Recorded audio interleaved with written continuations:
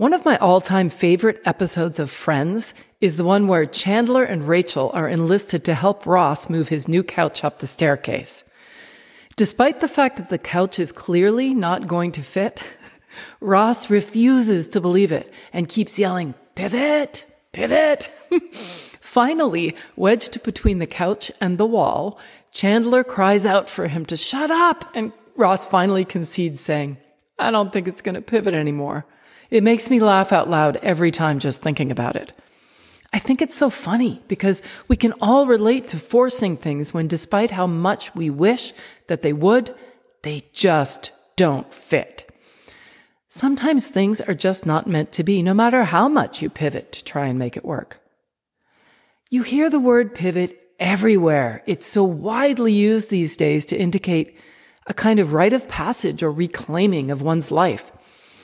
It suggests leaving something behind in order to find something better, a kind of turning away.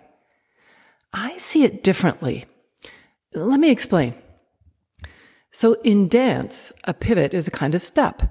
Dancers learn to pivot by developing a strong center to support a change of direction and then to guide it back to the pivot point. If your core is not strong enough, the pivot will be sloppy and throw you off your center. In life, we pivot all the time, in every waking moment of the day as we make choices about where and how we choose to engage and experience the things in and around us.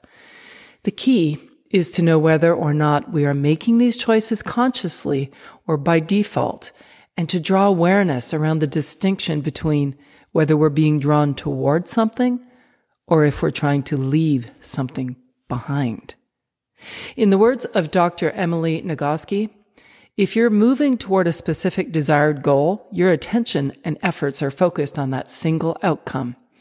But if you're running away from a threat, it hardly matters where you end up, as long as it's somewhere safe from the threat.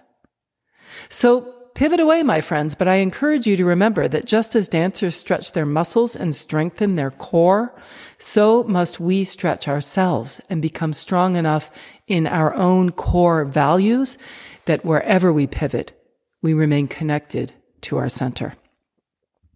I'm Lisa Hopkins. Thanks so much for listening. Stay safe and healthy, everyone, and remember to live in the moment.